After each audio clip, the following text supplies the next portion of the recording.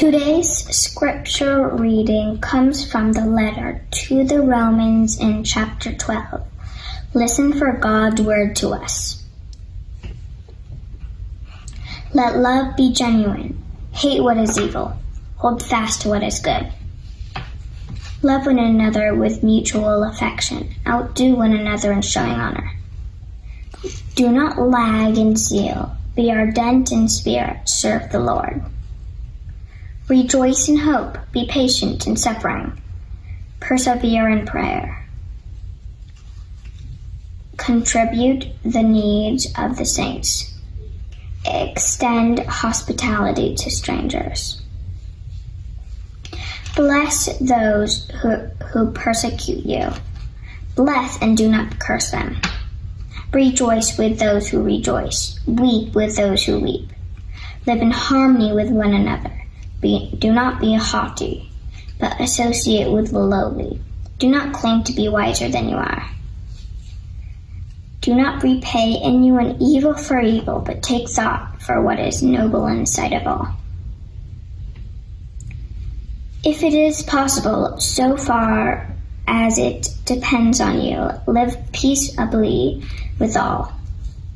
This is the word of the Lord. Thanks be to God.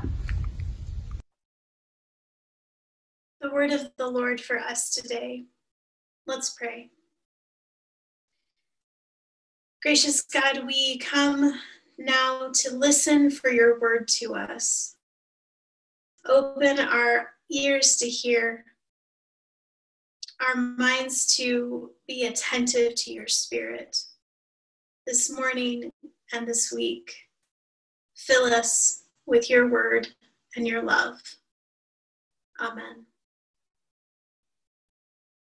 As we begin this week, where Todd Bolsinger left off last week, thinking about disruption and worship, I want to invite you again to share your thoughts in the comments section on Facebook.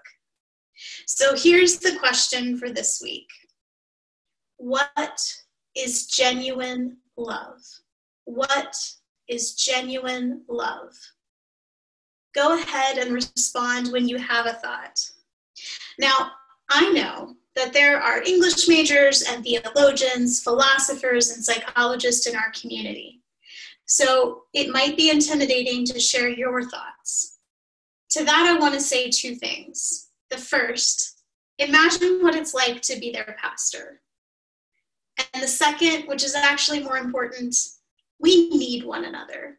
We are all gifted by God's Spirit. We have different understandings of Scripture. Not one of us has a complete understanding. We need one another to listen for God's word together. So share as the Spirit leads you in reflecting on this question, what is genuine love? I'll be coming back to it in a moment. Let me remind you where we're picking up from this week. Todd was sharing last week about Jesus' response when asked, what is the greatest commandment? Jesus said, the greatest commandment is love the Lord your God with all of your heart, your soul, your mind, and your strength. And the second is like that, love your neighbor as yourself. He talked about how in worship God is getting our attention. God is responding and asking us to pay attention. And from that, we go out and love our neighbor. The act of loving our neighbor is a part of our worship. And so as we are living in these uncertain times, as we're living in a time where our whole lives are upended, there's all sorts of disruption, it makes sense that our worship is also disrupted. And how beautiful that this disrupted worship is a place for us to reconsider not only how we gather together, not only what it means to be community, but also how we can love our neighbor. Love your neighbor as yourself. That's the command. Now, love is a word that gets thrown around a lot. I say I love you to my daughter. I say I love you to my dogs. I love hot tea and a good book on a rainy day, only when it's my day off. Love is a multi-purpose word. With words like love, we need to get some context to be able to understand the meaning. See, words are like paint. They have shades of meaning that are put on display when brought together on a canvas. So, we come to this passage in Romans where Paul is instructing the church in Rome on what it means to love, fleshing out Jesus' command to love our neighbor. And Paul's list gives us a sense of the whole of what loving our neighbor as ourself might look like. And here we come to this first statement: love should be genuine. And I asked you to reflect on what is genuine love. Kelly said, willing the best for someone else, even at your own expense. Yes, genuine love. Loving what is good. Wanting something for somebody else. That's genuine love. Hating what is evil. That's a part of genuine love. Seeking the truth is a part of genuine love. Delighting in others, that's a part of genuine love. Holding fast to goodness is a part of genuine love. We come to this place in our lives where love looks really different. We can't hug each other. We can't even really be in the same rooms together. The things that we might have once done to show our love to our neighbor, to our best friends, to our family members, they're just not available to us anymore. And so we have to get creative. What does genuine love look like from 6 feet apart? What does genuine love look like when you can't be with your loved ones for major celebrations? What does genuine love look like when you're not at the deathbed of a loved one? These are all things that we're having to consider, maybe for the first time. This is hard. It's unsettling. We know this isn't good. We know that it breaks our hearts. So what I'm asking us to consider today, I fully realize is uncomfortable, and with everything else that we're facing, maybe something that we don't want to do. And yet I think that this is our calling as Christians, to come together repeatedly, even in these really challenging circumstances, to take this disruption as an opportunity to grow, to rethink, to reimagine. As one of my friends wrote about on Facebook this morning, to take it as a moment to detox, to see the ways that what we thought were love maybe aren't really, and where the ways that love could grow in difficult soil. Paul says that we should have mutual affection, that we should outdo one another in giving honor. I love this idea to care for one another and to try to show more honor than the other person, to rejoice in this giving of respect, of noticing, of seeing the other person, and having that be a foundation of mutual affection. It's not so much then about my activity as it is about seeing the other person revel in my love. Paul continues and he says, serve God with passion. Don't lack in ardor. Rejoice that God is with us and is present and creative and has lived in us this whole time. And we have this opportunity to see the world anew by God's Spirit, trusting in God's love that doesn't ever let us go. That's the basis for love of neighbor, is God's great love for us. A part of love is rejoicing in hope, which becomes an even more difficult practice, I find, when I'm listening to the news, frankly, when I am sitting and thinking about the things that I'm not able to do. And rejoicing in hope becomes a lot easier when I'm outside, even in the heat. When I watch my daughter learn how to stack blocks for the first time or take her first steps, I rejoice in the hope that there's more going on than the fear that can sometimes overwhelm. And that's not to say that I don't have bad days, that I don't hit the wall, that I don't get crippled with anxiety or frustration at my own lack of productivity. That's why this command is an important part of love, rejoicing in hope, because I think rejoicing in hope is what gives us the capacity to love. Paul continues by saying to be patient in suffering, to persevere in prayer. Being patient in suffering and persevering in prayer. To contribute to the needs of the saints and extend hospitality to strangers. To rejoice with those who rejoice. To weep with those who weep.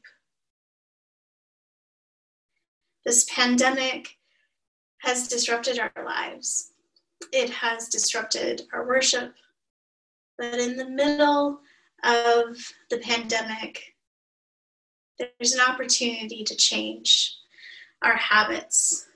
As one of the parents during happy hour remarked this week, we have had 40 days, and that's how long it takes to change a habit, right? This has been an opportunity to rethink our priorities, to try out something new, that sourdough starter, learning to garden, and as I want to suggest, learning a new way to love. Thank you for sharing what you have thought about genuine love. I hope that you'll continue to share with one another after today. In reflecting on this passage, I want to point out that all of these commands are given in the plural, which means that it's not something that we do on our own. Love is not an individual act, but it's an act of the whole community. We aren't meant to love alone. We're meant to love together and to learn how to do this together. I've seen a few examples of that this week that I want to highlight. On Friday, I had the opportunity to rejoice with a friend who was rejoicing. I went to a Zoom wedding. My maid of honor got married on Friday, and it was beautiful. There were a couple hundred of us watching on Facebook Live, just like you're watching this worship service today. And we posted comments, people took photos, people dressed up, they toasted with champagne, they sent their love. It was this beautiful image of rejoicing with those who were rejoicing. And it was heartbreaking. It's heartbreaking to not be there for those moments. But I was so grateful to have the opportunity to share it with her, to support her as she steps into this new stage of life. I wonder, how can you rejoice with those who are rejoicing today? And the next command, weep with those who weep. In the Wall Street Journal this week, a professor at Duke Divinity School, Kevin Rowe, wrote a reflection on his experience with his wife being in hospice.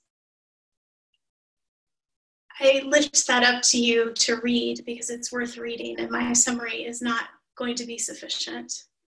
But the thing that I took away from it, this idea that he was putting forward, was that death is this invitation Having this time to reflect on death is an invitation to think about what's true, to think about what's good, and to weep with one another.